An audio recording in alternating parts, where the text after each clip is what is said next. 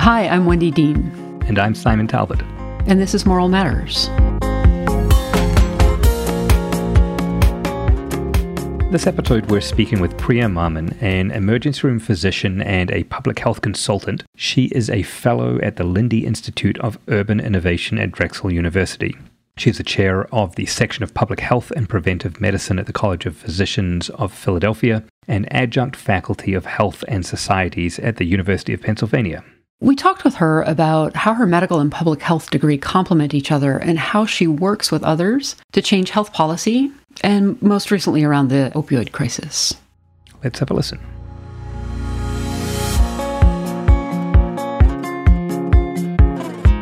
Today we want to welcome Priya Maman, who is joining us for our typical conversations. Priya, would you start off by telling us a little bit about yourself? Yes, thank you so much for having me. I'm Priya Maman. I'm an emergency physician and a public health specialist. I actually started my career in the international development world in the mid-90s as Cambodia was coming out of Vietnamese occupation after Pol Pot time. And I really wanted to be a part of health systems development and sort of had a passion for working in the multidisciplinary approaches to international public health and development. But I realized there that everything we were doing would take an impact in about 10 to 15 years. And I was seeing people who were sick and in need of more immediate attention. And so I decided to go to medical school really to gain skills to be more effective in that space. And you know, life happens, and I'm still back in the United States. I got married, I had children. I've developed my career in emergency medicine with a specific focus on the ED as a point of access to care for the underserved and marginalized populations. In line with my public health and kind of access missions, the emergency department in the U.S. health system is often the only place that is completely unfettered with no barrier to receiving care other than being willing to wait. And so it gave me access to the patients and populations I was most interested in, and as well as, you know, a skill set that and an environment that I thrive in. That's kind of my MO. So that over time has led me to be a clinician, but really to be able to see in real time things that are affecting the community because they basically walk through the doors, and we can kind of, you know, we're definitely the canary in the coal mine, I think. So over time, as my career developed, I started to join different tables because it made me realize that policymakers, decision makers were making these decisions at the 30,000 foot view and never understood how it actually trickled down to the front line. And so I felt it important to kind of use my position and voice from the emergency department, the experiences I had, kind of translate the voice back of my patients and the community back to those decision makers. And that, I think, really has two things. You know, I think elevated the experience of the front line, but also has shown a lot of people things that they had never really considered. I think in the world of medicine, we're so focused on the individual and that the confidentiality of that and the sort of honor of that relationship that we forget that nobody else sees or understands what we see and understand every day. So there's a space to reflect back and really engage back in the bigger picture and the broader systems to try and impart change. That's super interesting. And this comes up a lot. People say to us, you know, I see what's going on. Other people don't see what's going on. What do I do about it? Can you tell us a little bit about how you've used your voice or ways that you've found effective in feeding back what's going on? Yes, I will tell you that I'm still working on this because it's a learning process. You know, what happens, I think it's really been that very early experience with working across disciplines and across sectors to literally rebuild physically a health system in a war-torn country that made me realize how many players are have to be involved and are involved. And when you come back to the world of medicine, it just seems, like it's us because we're in these houses, and there's different medical specialties that you use to address it. But if you're able to take a step out and realize all the pieces that need to be in place out to make something work outside of the hospital system or outside of the exam room, it's identifying who those stakeholders are and who those partners can be. So that was my intro. And over time, where it started to come to a head was with the opioid crisis. And I was hearing all of these things from policymakers and, a lot of rhetoric, I would say, with good intention, though. People genuinely all want to improve things. It's that if you're trying to improve things and you've never considered what someone who has opioid use disorder or someone who's in the throes of addiction, what their life is like, you can't understand that little move you made thinking is going to make it better for everybody just made it worse. So it was in the kind of throes of the epidemic of daily lives lost where I would just sort of be like, excuse me, I just need you to know that this is what's happening, right? Yeah. And then it was initially more quiet of reaching out to people, emailing people, linking up with people who were champions in different spaces, and who really wanted to have a partner and champion in the hospital systems, because to the community in a lot of ways, the hospital system is kind of like an iron curtain, like there's no real way in. Yeah. And so it was, really just making friends and trying to learn from other people, and then being seen as someone who was reliable and honest that garnered attention. So it was these partnerships that were like, okay, so let's fix this in our immediate space. And then it would get to bigger of like, let's try and address this on a neighborhood level. And let's try and address this now on the city level. And then it became that, different city, state, and even federal level policymakers were recognizing it wasn't me, it was this group of people who were joining together to problem solve in our space, who had lessons that we could share. Are there any specific examples you can maybe give us of things that you've been able to do? I'm curious because every doctor listening to this podcast, myself included, has this list in the back of their mind, or sometimes in the front of their mind, of the things they would change in an ideal world. And so I'm super interested where you start. So I'll give you a series of very small steps that turn into large steps, again, through the lens of the opioid crisis. In the very beginning, it almost seems archaic, and it was only just 4 or 5 years ago.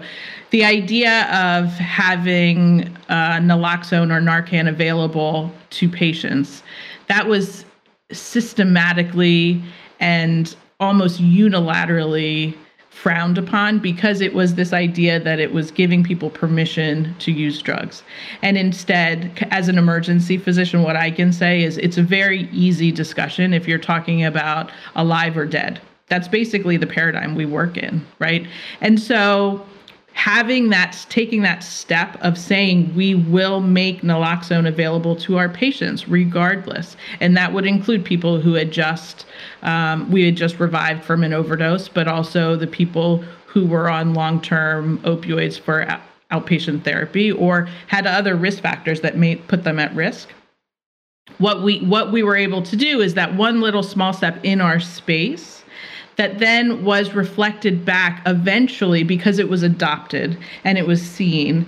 And, it wasn't that my step took the next step, but it was these parallel forces that were happening, where then it became a standing order at the state level that said, any Pennsylvanian, I'm from Philadelphia, anybody in the state of Pennsylvania can walk into any pharmacy and get that. What we did, though, was that pharmacists were not necessarily carrying naloxone. So what we sort of made a very intentional step to do is just keep writing prescriptions for naloxone, knowing that if they had to fill it against my prescription, they would have it available for a standing order that somebody could just walk in. And that became an attitude change, right? It became what was seen as, you don't give, this is a medicine that we have for ambulances, we have in the hospital, but this is not a medicine you just make freely accessible, because what are you doing is just reinforcing you're giving someone permission to continue to use. And instead we brought some humanity to it, right? The way I educated my colleagues in my immediate space was just to say, this is, stop seeing addiction and see a person. And that person comes to the emergency department, we will bring them back no matter what. We will do our best. Why would we make that same person wait for the system, the ambulance, and all of the rest to happen? We know that, if they're in a family and they're at home, the family would want to do that immediately regardless. And our goal is to get someone into treatment and to get someone well, not to sort of pass a judgment that cuts all of that off. That sort of stepwise led into other things. So having increased availability of naloxone and having that pivot point come from the emergency department also led the way to prescribing or using buprenorphine out of the emergency department into other spaces. And one of the examples of that also, so emergency physicians are sort of modus is, if I can't fix it, I don't really want to know about it, in the sense of I'm not checking your cholesterol level because there's nothing I can do about your cholesterol level. I'm not checking any blood work that doesn't immediately come back and I make a decision on, right? Yep. What we learned was that we rely on the system to kind of pick up where we leave off. And in the world of addiction and the world of mental health in general, there is a gap between us. The mental health and the physical health worlds are siloed just by the nature of how our system is built. Mm-hmm. And we in the emergency department, again, recognize that we were at this pivot point. We were at this interface that few people find themselves at. But what we were also finding was we could bring somebody back from an overdose if they would have a moment of, yes, I don't want to do that again. Yes, I would like to get better. I don't. This is, an illness I want to address, and have really nowhere to go. Or the sort of gauntlet to get into treatment was insurmountable. So it became another thing that eventually emergency physicians recognized that this is our opportune time and space to reach people, and to capitalize on that moment. And, sort of individually in different houses, this was happening. And over time, it's coalesced to being one of the points of care, and being recognized as one of those points of care, as opposed to sort of, we're here to keep you alive and somebody else is there to address the long-term keeping you alive. No, that's really, really interesting. One of the things about mental health care is that with underfunding, we've kind of systematically dismantled the mental health infrastructure because we haven't kept it up with funding. And I can imagine that you may have run into some of those roadblocks. Well, let me tell you, I haven't gotten through those. Yeah. Because one leads into another. Mm-hmm. What addiction falls under the mental behavioral space, even though the way we approach it is markedly different from the 70s, when so much of these policies and regulations were developed, right? Right.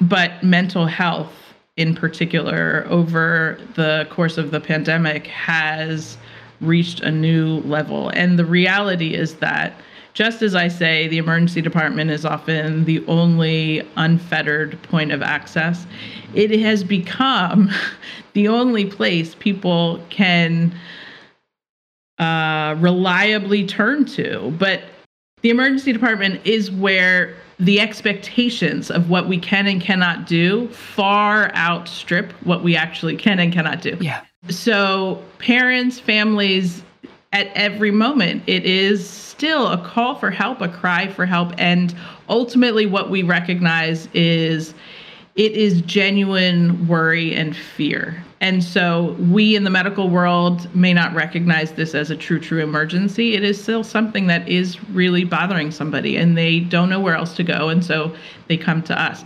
Where that falls in the mental health space is what we've seen over the last 2 years as people who have never sought care for mental health issues, who have never identified that they're having a mental health problem, right, or a behavioral health problem, are coming to us out of desperation, and there is almost nothing we can do because the houses are so split.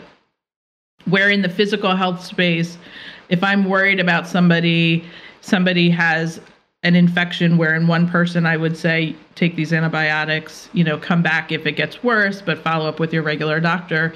If someone is unsheltered, homeless, I may say, we're going to keep you for 24 hours and we're going to make sure you get these antibiotics in the first few days and keep you clean and safe, housed and safe, and at least know that these first hours that we will be able to kind of cover you and hit it hard. I can't do that in the mental and behavioral health space because the process to get in is far outside of, at least in Pennsylvania, far outside of where I can say, you're going to come into this bed.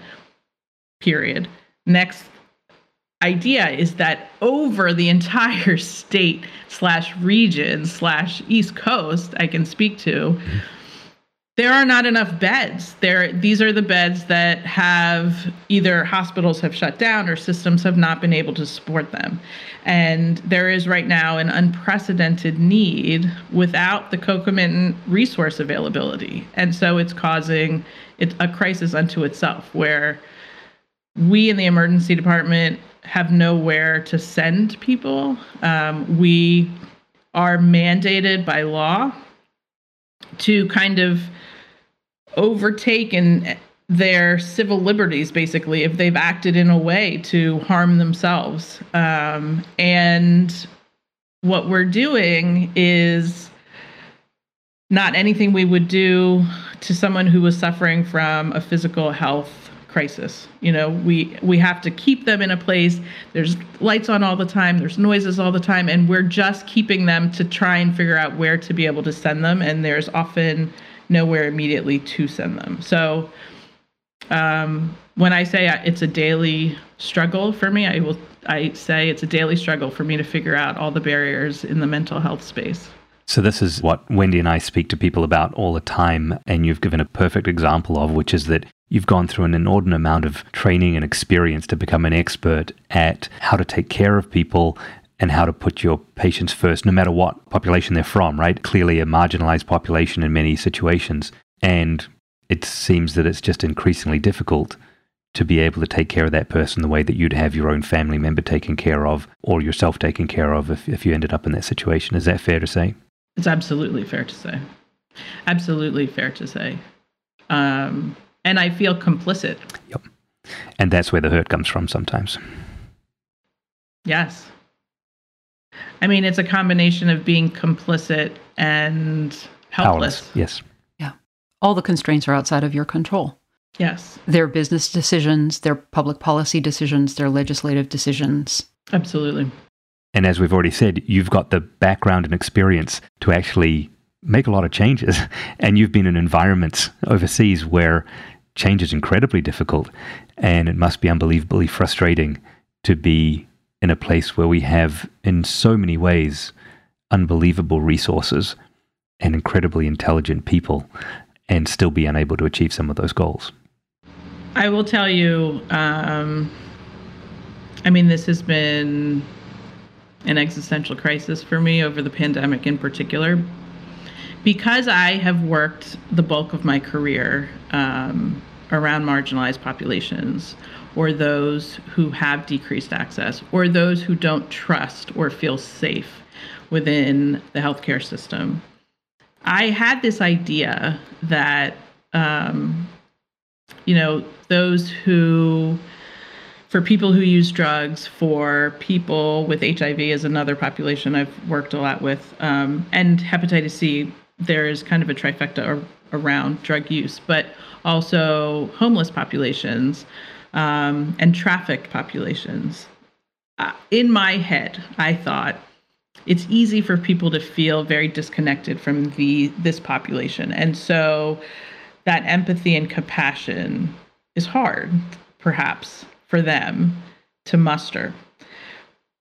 What the entire first year of the pandemic, all I kept thinking is, wait, what is happening? That now the risk of death is for everyone. The risk of severe illness is for everyone. Your neighbors, the neighbors you grew up with, or down the street, people in your gym, anybody, right? Why are we not approaching this with that idea of we will help each other and we will work to keep each other safe and we will mourn the people we have lost? And what it felt like was we in the healthcare space, and even then, only some of us, because, right, the outpatient world kind of shut down for a little bit of time. The surgical world shut down for a little bit of time. So it often felt very much in the hospitals at the time as it was the emergency department, the inpatient teams, but the ICU teams. It was the ED and the ICU teams that we were just, bombarded. And there was all these motions of like 7:00, everyone cheer. Yeah. But all I could think is what's happening that we're not all affected, because we who try and help people and we who try and keep people alive and we who try and keep people safe are affected by this, but we're also used to it. We've never seen at least in my career, I've never seen anything like what these last 2 years have been in the emergency department, but I couldn't understand. I haven't reconciled it, that I thought it's just that people don't feel it affects them. And here everybody was affected and there was still not this sort of, and I guess maybe in different parts of the country it was different, but it didn't seem like this groundswell of, okay, we're going to buckle down and we're going to do this and we're going to keep each other safe and we're going to just get through it together, right? All of these things from history, and, maybe it's how I learned it, but it always seemed like the American spirit was like, this is it. We take care of each other. When in times of crisis, we dig in, and that's what we do. Yeah. And what it felt like was we weren't where other countries were. And whether that was top-down driven in terms of policy and regulation and how they were supported or not, I can't necessarily speak to, but it hurt. It hurt me because it changed a belief system, I think. Yeah. And it also may have been how it was communicated in those other countries. Correct. But, I want to go back because I think even though you had this existential crisis in the pandemic, you were faced with another crisis in the opioid epidemic, and you approached it in a very systematic way. And you made headway.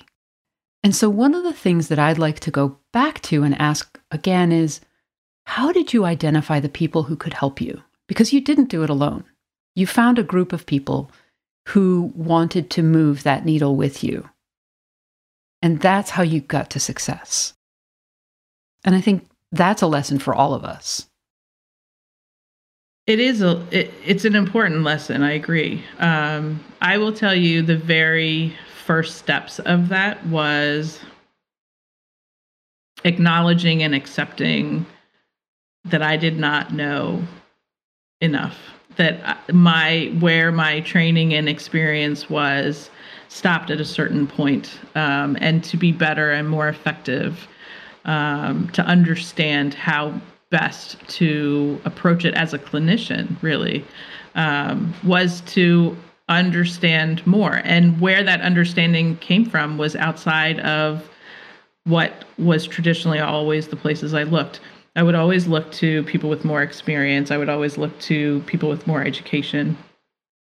And this time I looked to community organizations and, on the ground champions who in the worlds of HIV from kind of the 90s into those who have, I really reached out to the harm reduction community to try and understand, because there's two parts to that. There's the practical of what do I need to know? How can I help the best? But there's also the ideological almost of understanding even my own biases of how I learned and how I studied what regulation and policy meant. And again, to sort of learn to see the humanity of people as opposed to a disease entity. And I just recognized we weren't doing a good enough job in the emergency department of making people feel safe and making people feel like we were there to help them. So I went into realms that I didn't know, and I just tried to talk to people. And through talking to them and learning from them and honoring them, I think and being able to go back and sort of share those lessons that I received from the harm reduction community, but also it's a tremendous amount of knowledge and wisdom that comes from the community that we often just miss because we don't stop to take the time to ask them, And if you also, the other part of community organizations and community champions is they know how to get things done. They know how to navigate these different worlds. And so it was very stepwise where I went out to learn and I went out to understand. And I basically met more and more people. And we were all working, again, for the same mission from very different angles. And that's what I think was the success of it, was that we could come with our different skill sets and our different experiences. But it was also the emergency department. The unique thing about EDs is that we don't own our patients. It's like whoever comes in. So in a city like Philadelphia, that is, the nickname of Philly is Meds and Eds, which is, we have so many academic medical institutions. Right. There's a ton of competition or, like lives covered, all of those things for surgeries, for this and that. But it's not that we are competitive in the emergency department space. What we are is we see different parts of our same city. Because Philadelphia is a city of neighborhoods that are markedly different. They have different flavor. But what we did is we reached out to each other as we were realizing, like, are you guys, this thing of like, are you seeing this? And that started with the prescription and how many people were coming to the emergency department for refills, for chronic pain, for those kinds of things. And then it turned in, it sort of dovetailed into overdose. But we reached out to each other to learn from each other, to get better together. And it was really very driven in humility and the ability to try and learn from each other, the desire to try and learn from each other. I would say that was reflected again during COVID because there was no studies, right? We couldn't look to the evidence. So we were looking to each other, whether it was over Twitter or just like, what happened, I had this patient and all of these things were happening in the very beginning, and where we were maybe, a week or two delayed in terms of the full wave, we could learn from other countries and from other people.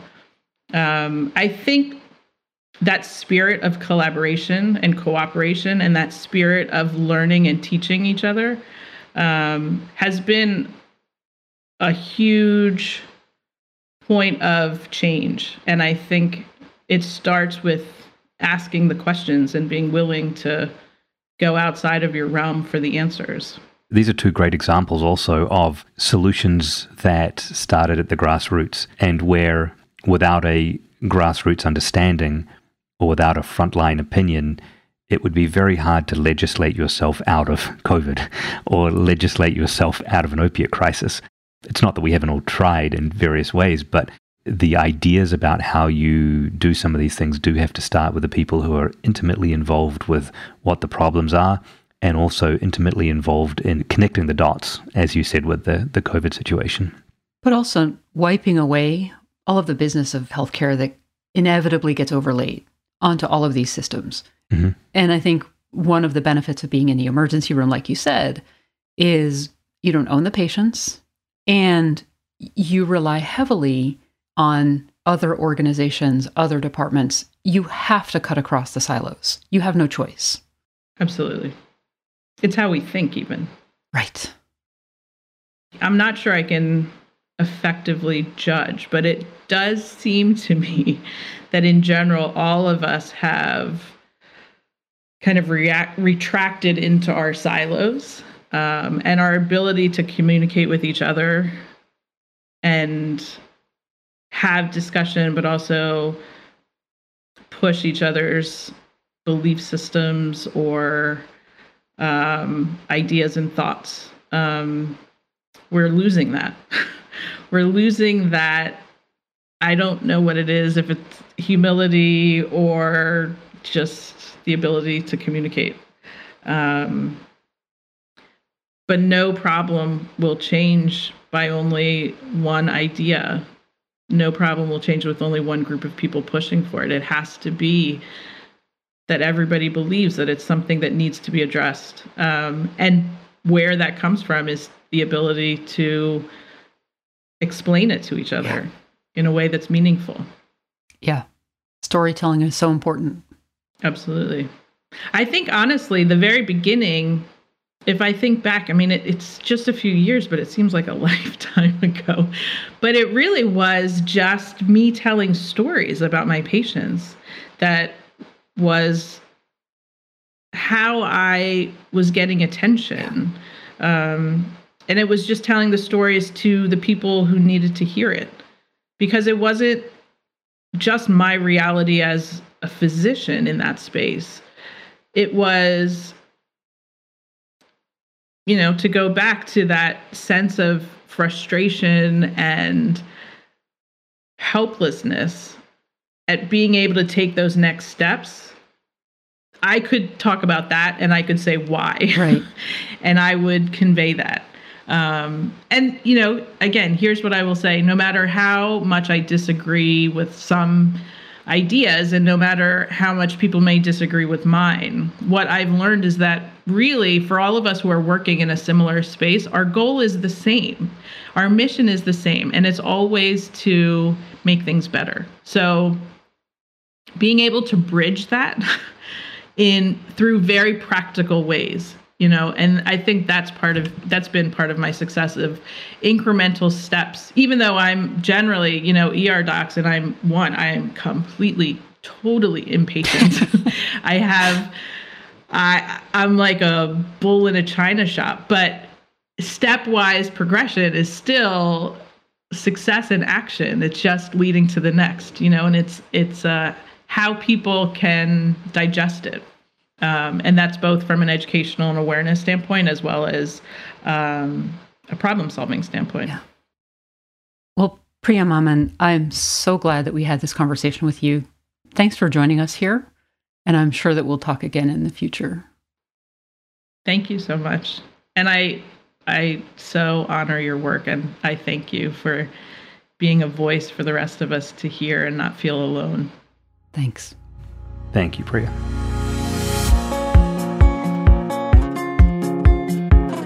So Wendy, there are a lot of things that Priya touched on that we've spoken about before, and she's sort of the classic person that we speak to who has struggled with some of the things that we've been harping about for quite some time now. Yeah, for sure. So the first thing I was struck with when we talked with her was that she said almost verbatim what Carlina Rivera had said on her episode, which was that sense of you build your house, then you go to your building, then your neighborhood, then your city to build kind of a grassroots movement and make the change that you want to see. And part of that is also the idea of shrinking the change, right? Starting with small steps and building on them. Because, we speak to a lot of people between you and me who say, but I really want to revamp the health system. And that sounds great, but you got to start somewhere. And the idea of starting with something that was manageable is clearly what she was doing when it came to working in her own emergency room and dealing with the opiate issues and things like that. Yeah, and she built it from her own emergency room out to a statewide policy. So even though that wasn't where she started, it's amazing what can happen when you make the small changes, you'll let other people know that you've made the change. So you do that celebrating, and then you grow the change. Mm-hmm. That was really cool. All the while asking for help as you go. Yeah. Having the humility to recognize that there are a lot of things that we don't know, especially what's going on in other people's part of the system or in other people's lives. And I think you and I have recognized that on multiple occasions when we've spoken to administrators about what's going on in their hospitals. And I think, we often look at this one-sidedly and say, well, there's administrators out there that don't know what we're doing as doctors, but the vast majority of us have no idea what's being done in the hospital at an administrative level either. And so knowing what one another are doing is a critical part of that in almost all of these aspects of change. Yeah, for sure. And she reminded me so much of Mona Massoud when she said, I sort of didn't know. So I reached to the people that I thought might know, the community organizers. And in doing that, she broke down some of the silos. She realized who was the expert in building those kinds of movements. And she let them take the lead on it. Like, she was happy to let them tell her what she didn't know. And she did it with curiosity. Yeah. It was done from that wonderful place of, I'm not going to come here and tell you what to do, nor am I just going to ask you what the problem is, but I'm really curious. I really want to know what's underlying this and what we can do together. Yeah, and it was so powerful how she was talking about the emergency rooms and how she sort of says, it doesn't matter to me who's competing with whom, because in the emergency room, we just take whoever comes. So there isn't that layer of the business of medicine over top of what she's doing. And it allowed the emergency rooms across the city to break down those barriers and cross the silos. Yeah, just wonderful to hear of someone doing this. And I hope we hear both more from her, but more from some of the other people out there about what they're doing in a similar way, because I think these are the first steps towards the things that we can be proud of changing. Yeah, for sure. And when she was talking about reaching across all of those different boundaries, it just reminded me of Don Berwick's episode when he talked about when a problem is insoluble, make it bigger. Bring more people into the conversation. Mm-hmm. And I think about that so often, that the more people we invite to help us make the change, the better off we'll be. Which is a perfect segue into our exit here, which is if you want to solve these problems, make them bigger. Tell more people about them. Tell more Right. people about the podcast. Get more people involved. For sure. So thank you for joining us for Moral Matters. Our producer is Dave Young at Widget Studios. And to learn more about the nonprofit, Moral Injury of Healthcare, if you have guests that you want us to talk to, if you want to know about any of the other work that we do, you can go to the website at fixmoralinjury.org. If you'd like to support future episodes of the podcast, you can also make a donation while you're there. Our Twitter, Facebook, and Instagram links are in the show notes, so you can continue the conversation. And we want it to be a conversation. Please tell us what's going on in your life. Come and join us. Let us know what's happening so that we can help address some of those things that you're dealing with. You can help us spread the word by sharing episodes with friends and colleagues. Plus, if you subscribe, rate, and review the show, that makes it easier for new listeners to find us. Thanks for listening. And stay well.